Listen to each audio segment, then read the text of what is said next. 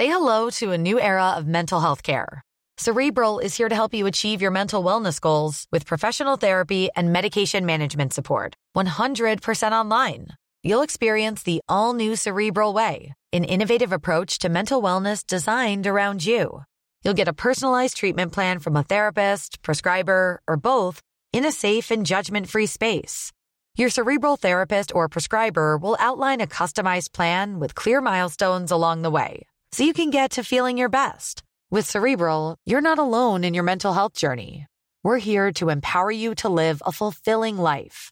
So take that first step towards a brighter future and sign up today at Cerebral.com/podcast and use code ACAST to get 15% off your first month. Offer only valid on monthly plans. Other exclusions may apply. Offer ends July 31st, 2024. See site for details. If you thought the only way to get a more defined jawline with natural-looking results was through surgery, think again. Juvederm Volux XC is a non-surgical injectable gel filler that improves moderate to severe loss of jawline definition and can help you achieve natural-looking results with little downtime. Even better, this improved definition lasts up to 1 year with optimal treatment. No maintenance required. Improve jawline definition for a smooth, sculpted look with Juvederm Volux XC. For important safety information and to find a licensed specialist, visit Juvederm.com. That's JUVEDERM.com. Not for people with severe allergic reactions, allergies to lidocaine, or the proteins used in Juvederm. Common side effects include injection site redness, swelling, pain, tenderness, firmness, lumps, bumps, bruising, discoloration, or itching. There's a risk of unintentional injection into a blood vessel, which can cause vision abnormalities, blindness, stroke, temporary scabs, or scarring. Talk to a licensed specialist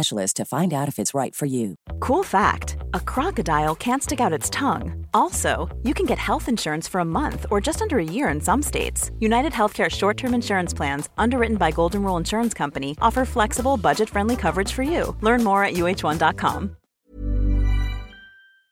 Henry läser Wikipedia.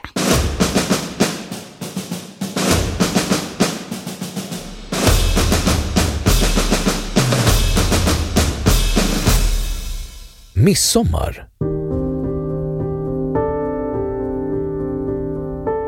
Midsommar är en högtid som firas allmänt i Sverige vid en tidpunkt nära sommarsolståndet. I populär föreställningsvärld har högtiden förkristet ursprung, men belägg för en förkristen skandinavisk högtid omkring den 24 juni saknas. Den kristna kyrkan firar Johannes döparens födelse den 24 juni sedan 300-talet och förde med sig denna högtid till Sverige på 1000-talet. Ordet midsommar förefaller däremot vara förkristet och syftade ursprungligen på det tredje kvartalets början, 20 till 22 juli, det vill säga en månad senare än det kristna midsommarfirandet. I folkmun flyttades ordet midsommar över från att syfta på kvartalsskiftet i juli till att syfta på det kristna firandet av Johannes döparen i juni. Midsommar firas numera ofta med dans kring midsommarstången och sill och potatis på matbordet. I Sverige är det vanligaste firandet av midsommar knutet till dans kring en midsommarstång, en lövad och blomprydd stång eller påle, antingen i form av ett kors med kransar hängande från tvärslån eller en eller flera större kransar som hänger i band och omsluter pålen. Man bildar ringar och dansar kring stången medan man sjunger de kända lekvisorna. Midsommarstången kom troligen till Sverige från Tyskland på 1300- eller 1400-talet. Den kallas även majstång, av vissa ansett härstamma från det åldriga ordet maja som betyder löva. Andra anser att namnet kommer av tyskans Maibaum. Det förekommer även andra nöjesaktiviteter under midsommar, såsom fiskdamm, säcklöpning och lotteri. Att ha en blomsterkrans i håret är vanligt under midsommar, främst bland barn och kvinnor. Man kan binda dem med björkris eller ståltråd som bas och därvid tillfoga blad och blommor. Knutet till midsommar finns också en stark tradition av alkoholkonsumtion i samband med firandet, vilket gör midsommarhelgen till en av de tidpunkter på året då mest fylleri och bråk inträffar. Det myckna resandet omkring helgen, då också många påbörjar sin semester, gör dessutom helgen till en av de mest trafikskadedrabbade.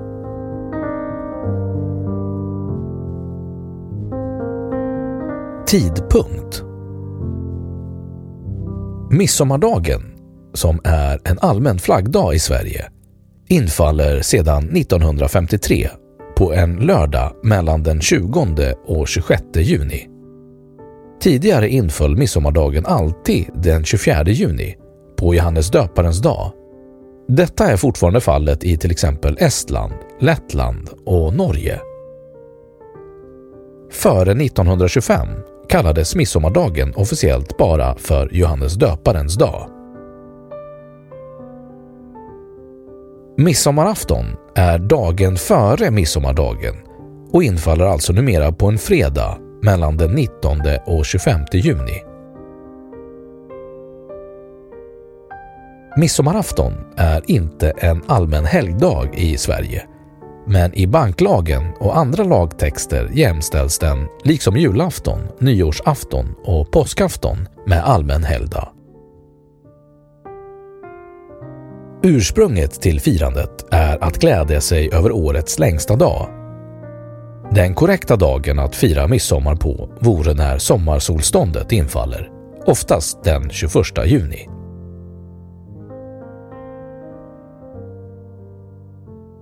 Mat och dryck. Vid midsommar är det i Sverige vanligt att äta matjessill, gräddfil och gräslök, färskpotatis samt jordgubbar till efterrätt. Midsommar förknippas i hög grad med just färskpotatisen, som vanligen serveras med dill. Många dricker snaps till maten. Det dricks också mycket öl och andra alkoholhaltiga drycker under helgen. Som alkoholfritt alternativ serveras ofta läsk, must eller alkoholfri cider. Inlagd sill har sedan länge tillhört vardagsmaten. Dock är traditionen med färskpotatis tillsammans med sillen relativt ung och skapades i storstäderna under 1920-talet. Förr sågs det som slöseri att äta potatis som ännu inte vuxit färdigt.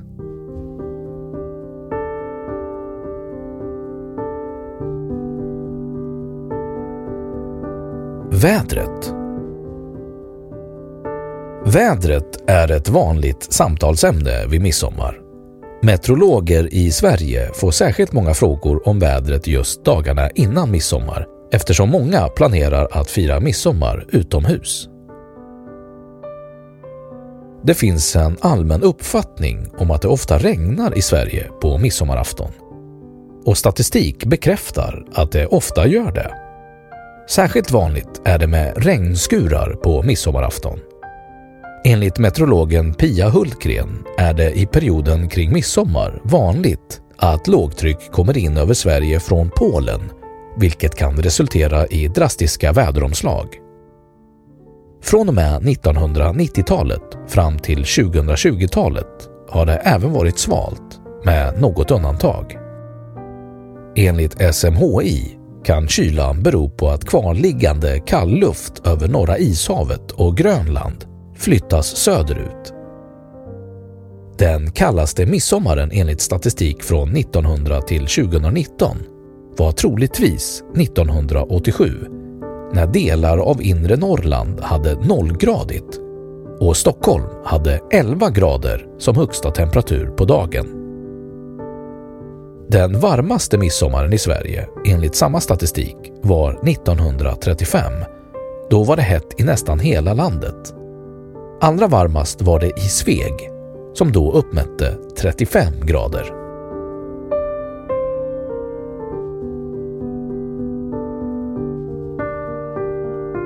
Folktro. I bondesamhällets folktro var midsommarnatten en viktig tidpunkt. Den ansågs vara en av årets mest magiska nätter, då naturen fylldes av övernaturliga krafter. Gränsen mellan människornas värld och det övernaturliga troddes vara tunnare än vanligt denna natt. Och det finns många berättelser om fantastiska saker som sades kunna hända då. Läkeväxter ansågs vara extra kraftfulla och därför samlade man gärna dessa under midsommarnatten. Man band också så kallade midsommarkvastar, alltså buketter, och torkade för att bevara midsommarkraften över året. Dessa kunde sedan till exempel läggas i vattnet vid julbadet för att hålla sig frisk genom vintern eller användas som botemedel om djuren blivit sjuka. Midsommarkvast kallades också en sopkvast som bands för att göra rent till midsommar och som sedan användes sommaren ut. Midsommardaggen var också eftertraktad. Gick man barfota i den skulle man hålla sig stark och frisk under året. Daggen samlades också för att bota sjukdomar och för att få bröd och öl att jäsa ordentligt. På en del ställen besökte man även speciella källor och drack av vattnet i dem för att få hälsa och kraft. I bondesamhället fanns mycket folktro om att spå om framtiden. De stora högtiderna under året ansågs lämpa sig särskilt väl för att förutsäga framtiden och försöka ta reda på vem som skulle dö, vilka som skulle gifta sig och hur skörden skulle bli under det kommande året. Detta kunde ske genom att man gick så kallad årsgång eller vakade tyst vid en jordfast sten eller en korsväg i syfte att framkalla en vision eller ett hörselvarsel om framtiden. På midsommar var kärleksspådomar särskilt populära hos ungdomarna. En av de vanligaste spådomsmetoderna finns fortfarande kvar men är idag i första hand en lek för barn. Det vill säga att plocka blommor att lägga under kudden för att drömma om den man ska gifta sig med. Blommorna skulle enligt traditionen plockas under tystnad. Bröts tystnaden var även magin bruten. Just tystnad är ett vanligt inslag i bondesamhällets magiska tänkande. En markering av att det är en rit som utförs genom att man går ifrån det normala beteendet. Att vara naken och göra saker baklänges eller motsols i rituella sammanhang är andra exempel på detta tänkande. Antalet blommor som plockades varierade, men de vanligaste antalen var 7 eller 9. Ojämna tal uppfattas som magiska i många kulturer. Människor tenderar att se jämna tal som mer harmoniska och därmed mer normala än ojämna siffror. Ibland säger också traditionen att den som vill spå sig ska klättra över lika många gärdsgårdar som hon plockar blommor.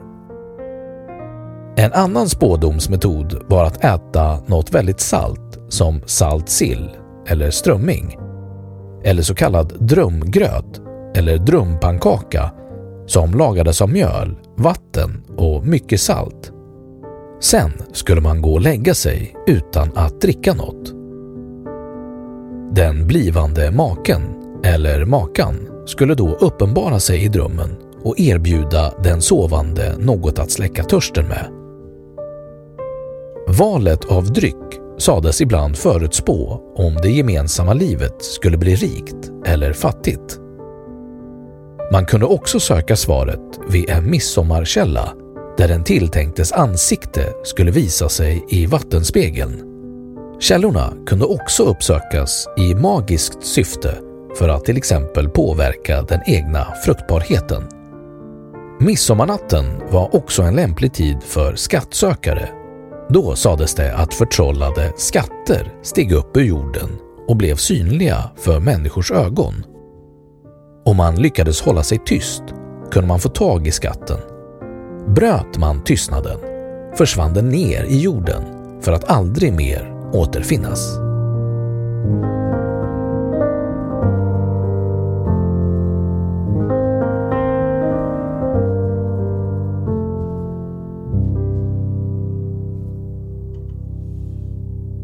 Då har Wikipedia sagt sitt om midsommar. Ruby Franke was known by millions as a very tough mom. That's exactly the way she wanted it. The social media star amassed a huge following of supporters and detractors alike, preaching the values of strict discipline. But you'll learn in a new podcast available exclusively on Wondery Plus how the small empire built by this momfluencer crumbled the moment her 12-year-old son escaped their home and called 911. Wondery and Law and Crime bring you the new podcast, The Rise and Fall of Ruby Franke, which explores the allegations of starvation, torture, and emotional abuse leveled against Franke and her business partner, Jodi Hildebrandt. Learn about the family's path to stardom, the depravity investigators uncovered inside the home, and hear in-depth analysis of the ongoing criminal trial. Listen to The Rise and Fall of Ruby Franke exclusively and ad-free on Wondery Plus. Join Wondery Plus in the Wondery app or on Apple Podcasts. Spring, is that you? Warmer temps mean new Allbirds styles. Meet the new Superlight collection, the lightest ever shoes from Allbirds, now in fresh colors. These must-have travel shoes have a lighter-than-air feel and barely-there fit that made them the most packable shoes ever. Plus, they're comfy right out of the box. That means more comfort and less baggage. Experience how Allbirds is redefining comfort. Visit allbirds.com and use code SUPER24 for a free pair of socks with a purchase of $48 or more. That's ALLBIRDS.com, code SUPER24. Och nu källhänvisning.